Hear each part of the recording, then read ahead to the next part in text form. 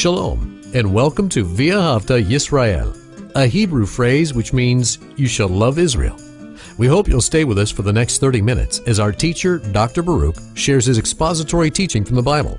Dr. Baruch is the senior lecturer at the Zera Avraham Institute based in Israel. Although all courses are taught in Hebrew at the Institute, Dr. Baruch is pleased to share this weekly address in English.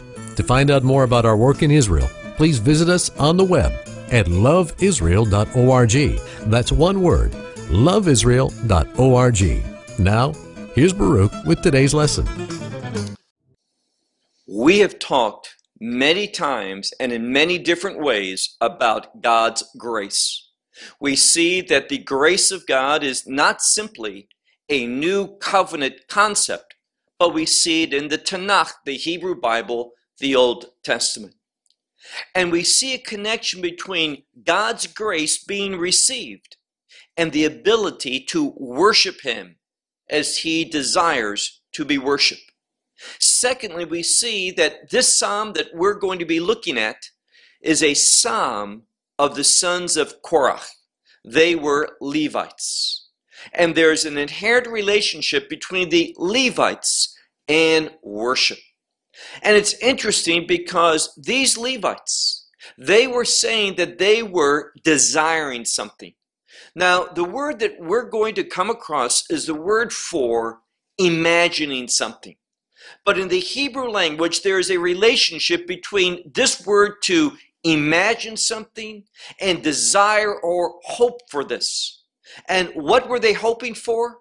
They were hoping for God's grace to be upon them, because they knew the wonderful changes that come about in an individual when they are recipients of God's grace. Well, take out your Bible. We're in the midst of our study of the book of Psalms, and we're now ready for Psalm 48. The book of Psalms and Psalm 48.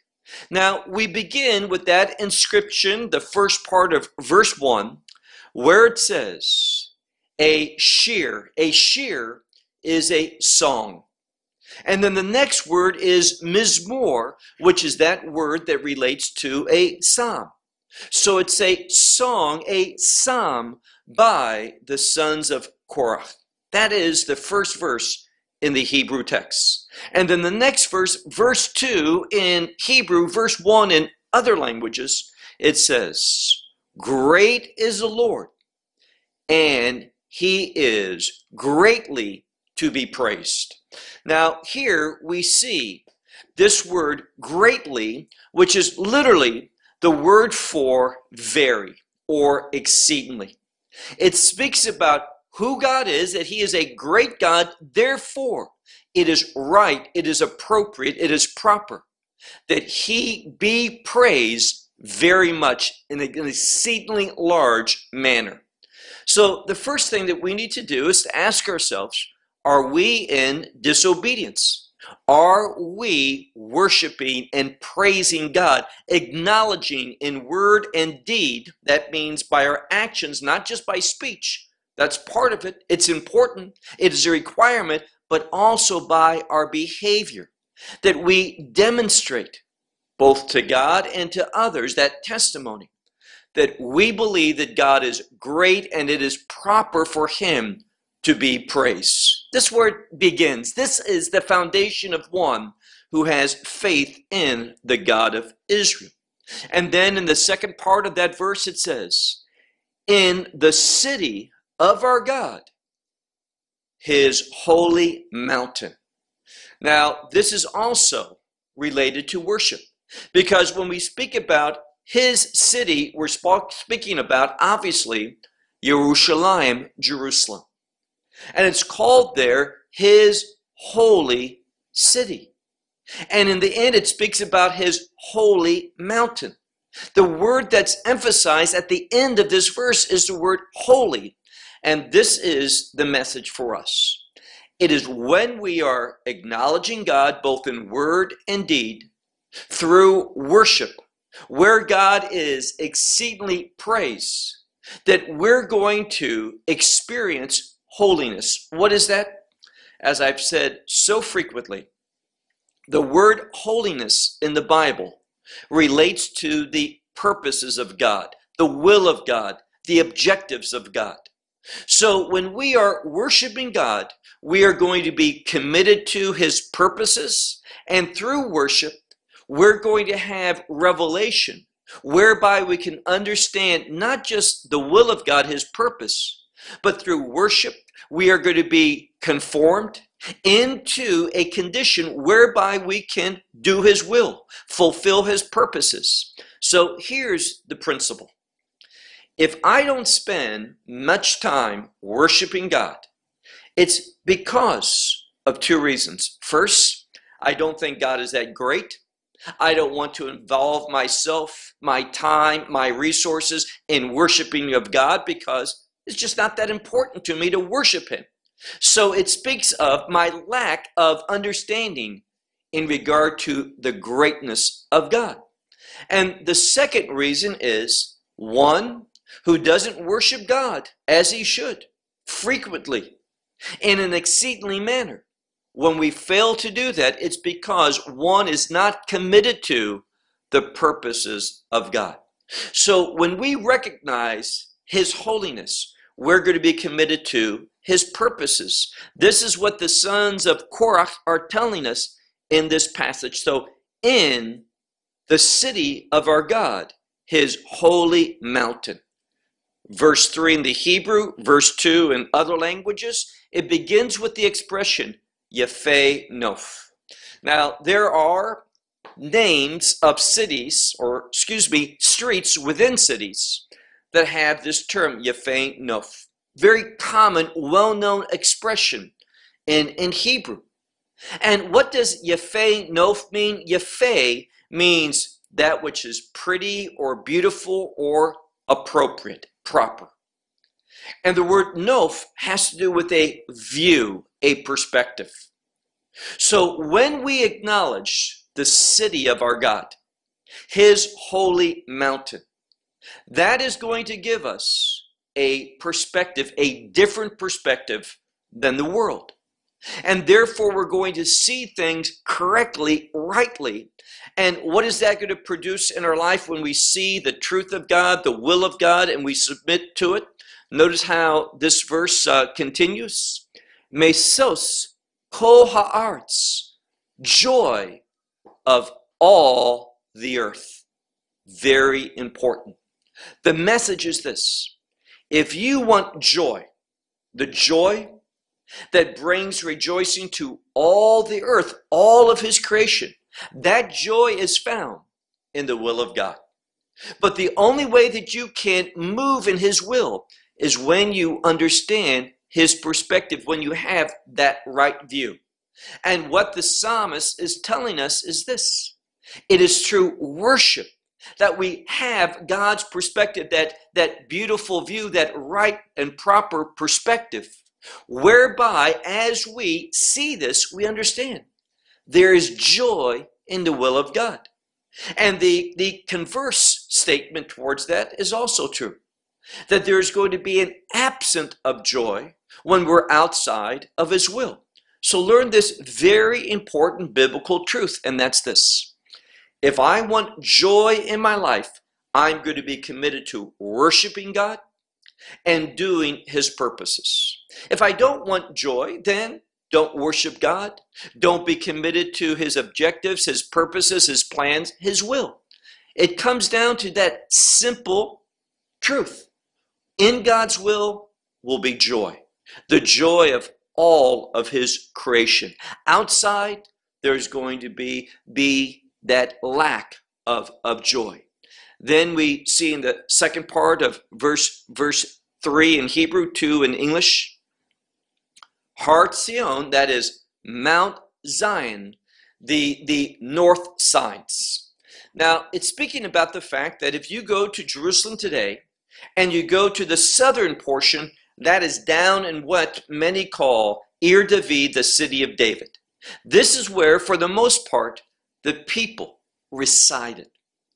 But it was the northern side of the city of Jerusalem where the temple was, where worship was. So here it's simply saying that there's an emphasis when we speak of the city of our God, this holy mountain.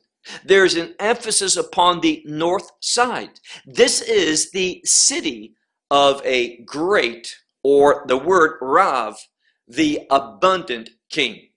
So Jerusalem, the only city, which is the city of this great, great God, this great king, one who is abundant in all things. So Jerusalem ought to be important to you because of its history and, don't miss this, and its future. Because when Yeshua returns to this world, and I'm speaking about Messiah Jesus, when he returns to this world the second time, not speaking about the blessed hope, the rapture, but when he comes again to this earth to walk on it, dwell within it, he's coming ultimately to Jerusalem. And he is going to dwell in the sanctuary of the Lord. Where's that sanctuary? Well, it's the Holy of Holies. It is that place where the Ark of the Covenant was, in between the two cherubim on the top of the Ark of the Covenant. There was where the presence of God dwelt. So Messiah is going to rule from that location. So we see here on Mount Zion, on the north sides of this city of this abundant king. Next verse. God is in, and the next word is palaces, and it's speaking about the significant places in this city, that God in a unique way is there. There's that inherent connection between Jerusalem and the palaces, her palaces, these great locations, buildings within Jerusalem.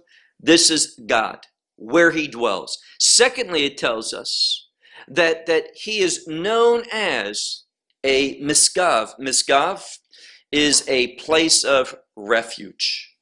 So and some would say that these palaces represent the structures, the wall, the entire wall around Jerusalem, that God dwells there. And it says here, he's known as a refuge. Now let's put it together. What is at the heart of this teaching from Psalm 48? Worship. And what we find is, in the midst of worship, we experience God. The scripture says that he is our defense.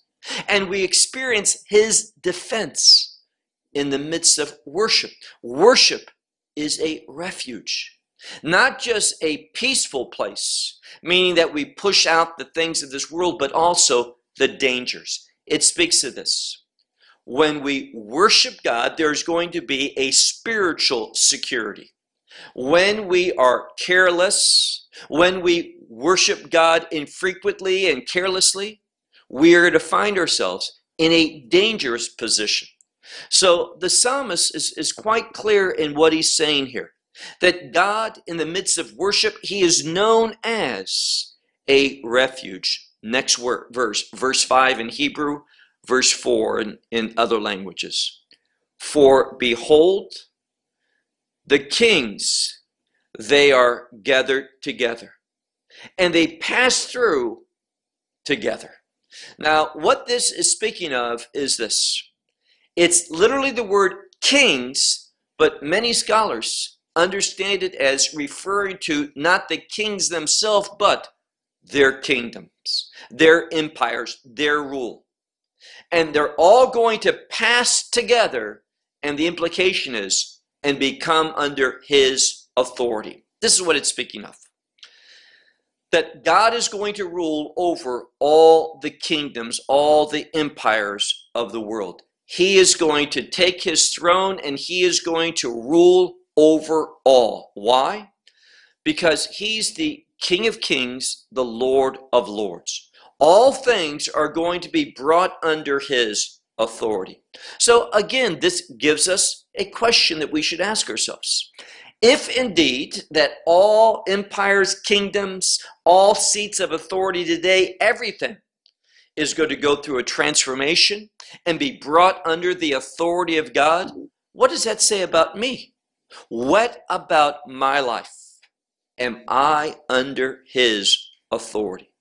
Now, again, if you want God's presence in your life, you want his power, his provision, you want to see things from his perspective, then we need to be people who recognize his authority over us. And what that means is we become submissive to him. So again, another question we need to ask ourselves. Am I demonstrating submissiveness to God, his will, his plans, his purposes in my actions? Are my thoughts taken captive to obedience to Messiah? Is my action an action that gives evidence that I am under his authority? This is what this verse is speaking of. Verse 6 in Hebrew, 5 in other languages. They see, and thus they are marveling, they are amazed. So now what it's telling us is this. When we are recognizing his authority, that submissiveness is going to bring about revelation in our life. Now, I've said this so many times. It's only when we say to God, God, what you reveal to me, what you teach me today, I want to put into practice immediately. I want to learn truth to obey that truth. When we have that desire, that attitude, God is indeed going to be our teacher. He is going to be a source of mighty revelation. And that's why it says here, look again at our verse.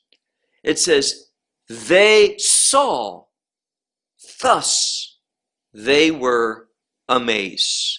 And this being amazed caused them to be startled and to respond quickly. Now, this is a word which means to make haste.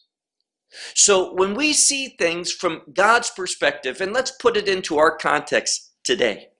Now, I believe that we are in a transition time. I believe that things are moving rapidly in the prophetic calendar. We are seeing changes, consistent changes in this world that shows the rebelliousness of the world, the lack of submissiveness of the world, the rebellion of the world against the authority of God, the truth of God. What we see is this. The world is becoming more of a place of, and hear this word, abominations. This is what's happening. The world is behaving in an abominable way. And this is exactly what the prophets teach us is going to be the condition as we move in to the end times. You say, where's that found in the scripture? Well, when we look at that last government, that last world government of the Antichrist, we see that its characteristic, what the Bible reveals about this empire, is that it's going to be blasphemous. It is going to be rebellious.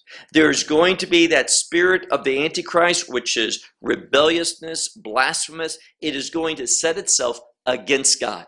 This is what we should understand that's going to happen. Nowhere in the Bible is there that view that believers are going to bring about a wonderful change in this world where the great institutions of society, education, the arts, the governments, and so forth, that they are going to submit to God. That is not going to be done by the faithfulness of the body of believers. What we see is this. The world is going to be brought to submissiveness through the judgment of God. And most of the world won't be brought to submissiveness. It will be destroyed. Very simple. This is what prophecy speaks of. Now, there's many people that just don't like prophecy. Why?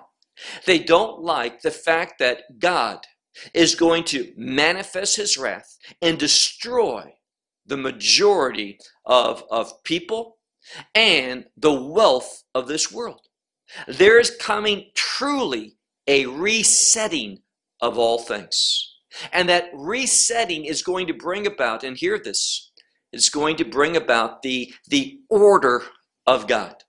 In the same way, when we look at Genesis 1, and we see that initially the world was tohu vevohu, chaos, out of order, empty, void, did not reflect the glory of God. And the Spirit of God moved mightily where it says, Ruach Elohim mirachefet al panei hamayim.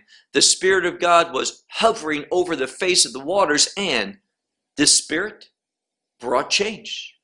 Well, Messiah, his Spirit, the Holy Spirit, is going to move in the last days. These who teach that the Holy Spirit is going to be removed from this world, that is a false teaching. There's nowhere in the Scripture it says that.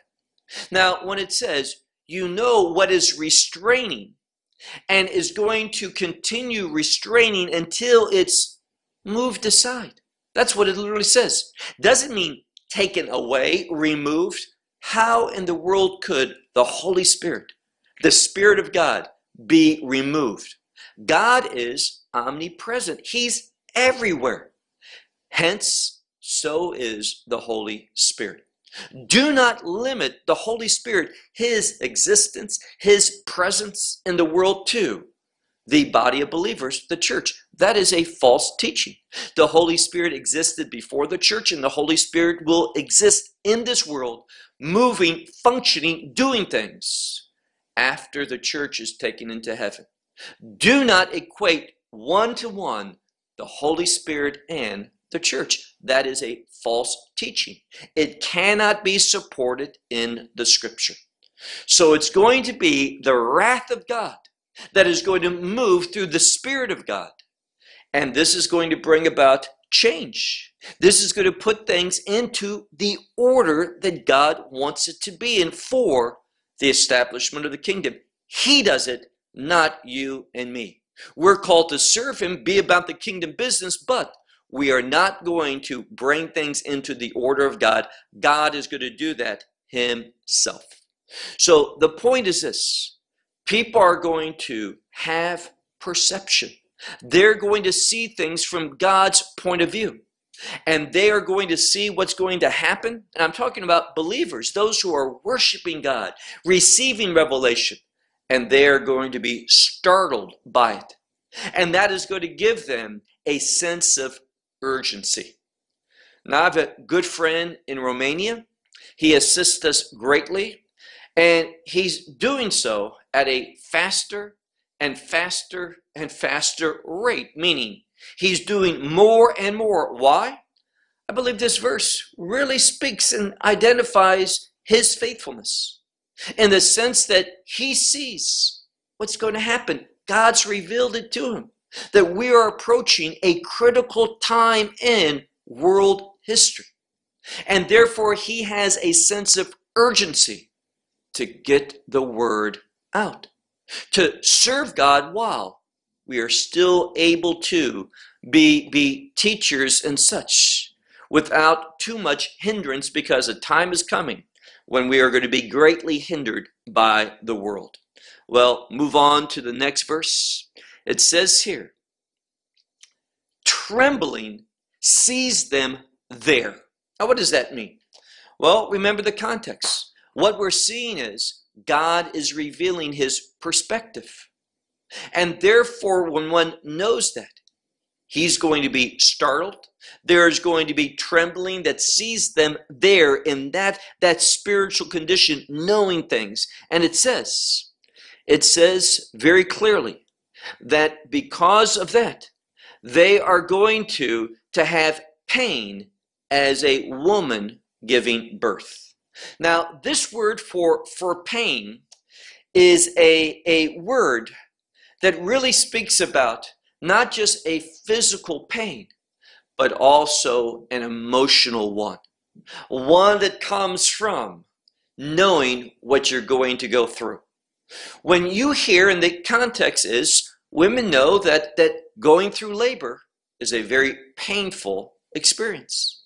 And therefore, when these labor pains begin, when it's first known, I am in labor, the woman knows it's only going to get worse. It's only going to get more painful. There's a purpose in this suffering. It is going to give something good. That child's going to be born, but it's a difficult road. This is what the scripture is saying. Verse 8 in Hebrew, verse 7 in other languages, with an eastern wind. Now, an eastern wind usually speaks of judgment. And this is what he's foreshadowing. God's judgment, which is going to break, and he gives an illustration, break the ships of Tarshish. Now, these were known as great, strong ships. But nevertheless, the judgment of God can destroy these massive, these strong ships like this. And therefore it's saying judgment's coming and there's going to be great destruction. Also, these ships of Tarshish, they carried precious and valuable cargo. There's going to be a loss. This is what it's telling us in this passage. And then we read in the next verse, just as we have heard where? Prophetically, in the Word of God, the testimony of Scripture, it says, just as we have heard, thus we have seen. Meaning this, there's going to be a fulfillment of what God has prophesied, what God has revealed through the prophets.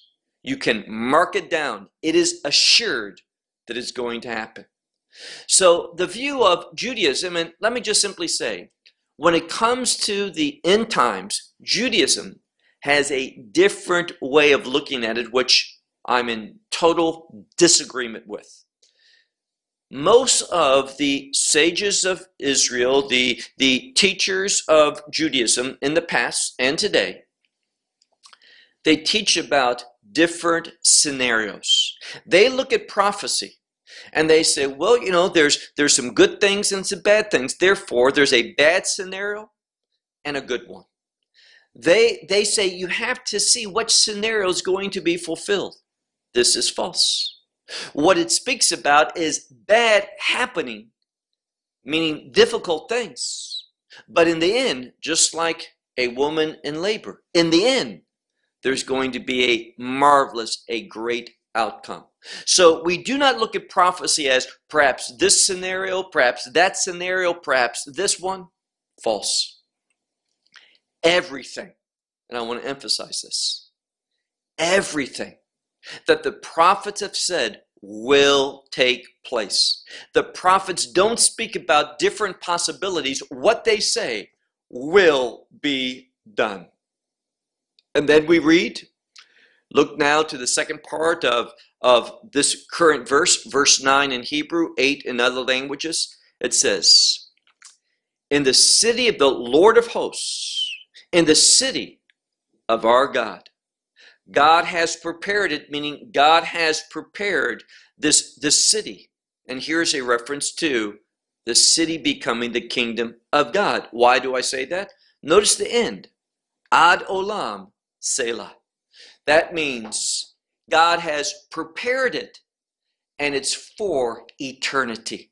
Meaning it has a kingdom connection. What God's doing in building up Jerusalem, it is for the establishment of his eternal kingdom. And you say, now, wait, I thought the city of Jerusalem is going to be the center for 1,000 years, a millennial. That's right. Then it's over. Well, you need to understand it properly. In the millennial kingdom, the capital is going to be Jerusalem. This is where the foundation of the millennial kingdom is, Jerusalem. And yes, that earthly Jerusalem is going to come to an end. But it's going to be transformed. There's going to be a new creation. And that creation is the new Jerusalem.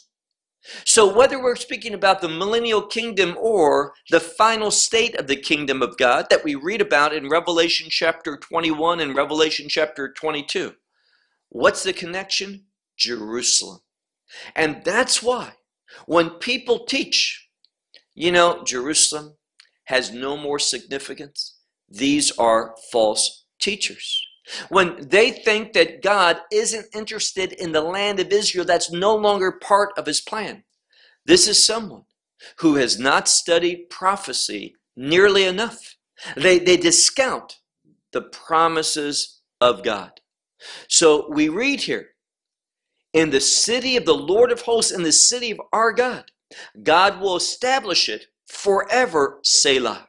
And now we come to a very, very critical verse in this psalm.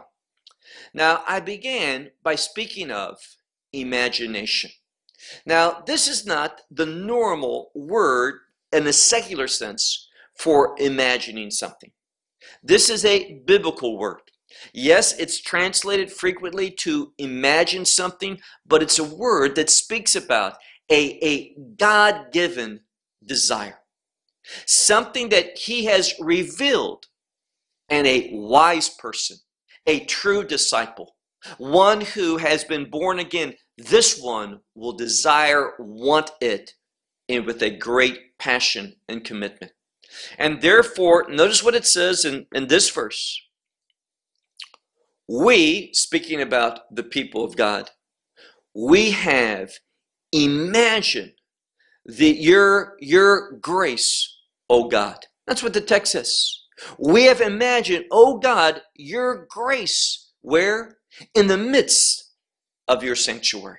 Now, your sanctuary, whenever that phrase appears, the sanctuary of God, what should come into our mind? Worship. Worshiping the God who is among us. Your sanctuary, your dwelling place. God, you are with us, and therefore it is right, it's appropriate for us to worship you. And that's the second part of this verse. The first part speaks about a desire, a hope that's rooted in the promise of God making available his grace. So it says, we have imagined, that is, we have hoped, we have desired, we have passionately wanted, O God, your grace. Now, the author of this psalm, the sons of Korah, they knew the significance of God's grace. Do you? Do you realize that nothing good is going to happen in your life spiritually and in reality until you are a recipient of God's grace? And it's only through faith in Messiah Yeshua that one can receive God's grace. So we read, we have imagined, O God, your grace in the midst of your sanctuary. As your name, O God, thus is your praise unto the ends of the earth. Now we see that grace is going to produce a kingdom outcome. And worship is necessary for us to have that kingdom perspective, to reap the benefits of God's provision in our life, his provision in resources, in perspective, and everything. Worship is foundational. I want to say that again. Worship is foundational. And this verse unites grace with worship. And the outcome of that, we've moved into the next verse, where it says, as your name, O God, thus is your praise until the ends of the earth, meaning that God is going to be praised throughout all of his creation. And what do we know? Well, notice where it says, as we conclude this verse, it says, your right hand is full of righteousness. Now, right hand speaks about authority, speaks about integrity as well. And therefore, God is a man of his word. He's a man of war, the scripture says in the book of Exodus. So he is going to keep his word. That's our God. He is faithful. The Bible says God cannot lie. And therefore, his authority, his integrity is going to bring about righteousness. And we know that this word righteousness is, of course, related to the kingdom. Seek first the kingdom of God and its righteousness. So your hand is full of righteousness. Next verse, verse 12, 11 in other languages. Mount Zion will rejoice, and the daughters of Judah will be glad. So we have this two words. The first word, yismach, which is more, will be glad. And then the daughters of Judah are going to be rejoicing. And here again, when there's an emphasis on women, it turns the context into redemption. So God is going to fulfill his plan through his redemptive work, and this is going to bring joy and gladness into his kingdom. And the question is, how is God going to do that?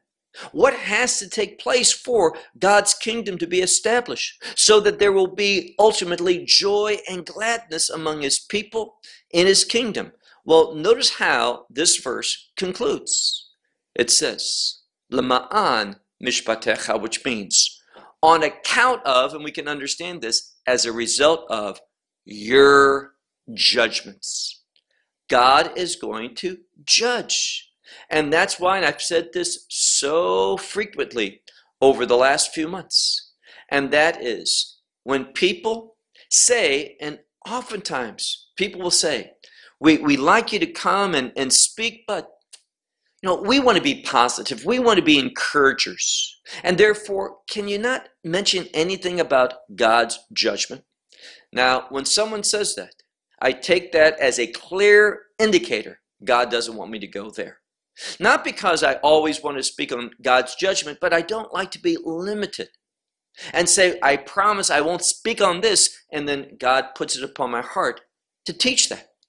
So I don't want to be someone who is not honest. So I simply feel this is not the place for me. And those people simply are not those who understand God's revelation, because notice in this verse, verse 12 in the Hebrew, verse 11 probably in your Bible, where it says, Mount Zion. This is a kingdom word. I was talking to someone not too long ago, and they did not understand how Zion is related to the kingdom. When you fail that and you associate it with Jerusalem today, you are incorrect. Zion speaks about Jerusalem in its redemptive state after the second coming of Messiah. So Mount Zion, a kingdom term, will rejoice. And secondly, the daughters of Judah, they will be glad or rejoice. Why? On account of your judgments. And it's referring to me, all this judgment, the wrath of God that's going to come in the last days. Therefore, he says, look at the next verse, go around Zion, surround it, and count of its towers. Now, towers has to do with a place, oftentimes a vineyard, a farm would have watchtowers. So does a city. And it speaks of security. So from an idiom standpoint of that culture, the more towers that a place has, the more secure it is. And so that's what it's speaking about, Mount Zion. You can go around Mount Zion, go through it, surround the city, and count its towers. It is a place of absolute security, safety. This is why people are glad and they are rejoicing. He goes on to say, next verse, set your heart to its walls. Again, a reference to security and strength and safety. And then it says, go up, and it means go up into its walls or its strongholds or its palaces. It's the word armonot, which has to do with palace, but probably in this sense, it has to do with its strongholds. Go up and look Observe this city, and you will find its strength, its power, that this city is indeed a city of refuge, a city that we can feel secure within. Here's the fact. It is ultimately when we are in the kingdom of God that the enemy is not going to bother us. Now, we know that through two ways. First of all, we know when it comes to the millennial kingdom that Satan is going to be bound. Satan is defeated. The cross defeated him. But he is still functioning in this world. He will not be bound and thrown into that abyss, hell in other words, until right before the initiating of the millennial kingdom. We see that in the book of Revelation 20. He's going to be released after the millennial kingdom for a short while. We won't go into the purpose of that now, but ultimately, he is going to be judged again and destroyed by being tossed in to that lake that burns with fire and sulfur forever and ever. So when we look at this passage of Scripture, we see that there's safety, there's true security in the kingdom of God. Satan will not be there. So he says, set your hearts, meaning pay attention to its walls. Go up into its palaces, its stronghold, on account that you may tell to the last generation. Now, what he's saying here is, you and I need something. And what is that? You and I need that kingdom perspective. When we understand the benefits, the glory, the righteousness, the holiness, the safety, the security, the blessings of the kingdom of God, we are going to want to tell that and continue to tell it, spread that news, proclaim these good news until the last generation, until that kingdom is established. So here's part of our work, that we're supposed to tell of it to the last generation. Now look at our last verse, and there's something surprising at the end of this verse. Verse 15 in Hebrew, verse 14 in other languages.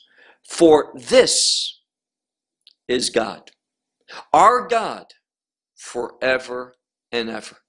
So we see that our God is eternal. And what does he do? Well, through the grace of God, he brings us into a new reality where we become God's eternal people, God's kingdom people. And what else? Well, notice the last part of this verse.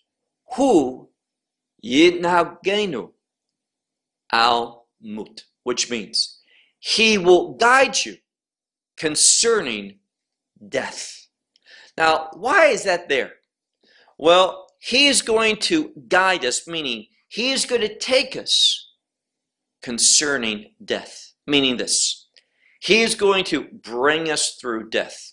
One of the things we learn, and we all know how Messiah said, take up your cross and follow me. Cross is significant. Cross, that term cross is synonymous. That's the word I was looking for. Synonymous with shame and suffering, but in its final thought, with death. So when it says, take up your cross and follow me, learn that we're called, our ministry is to die. Die to self, die to everything.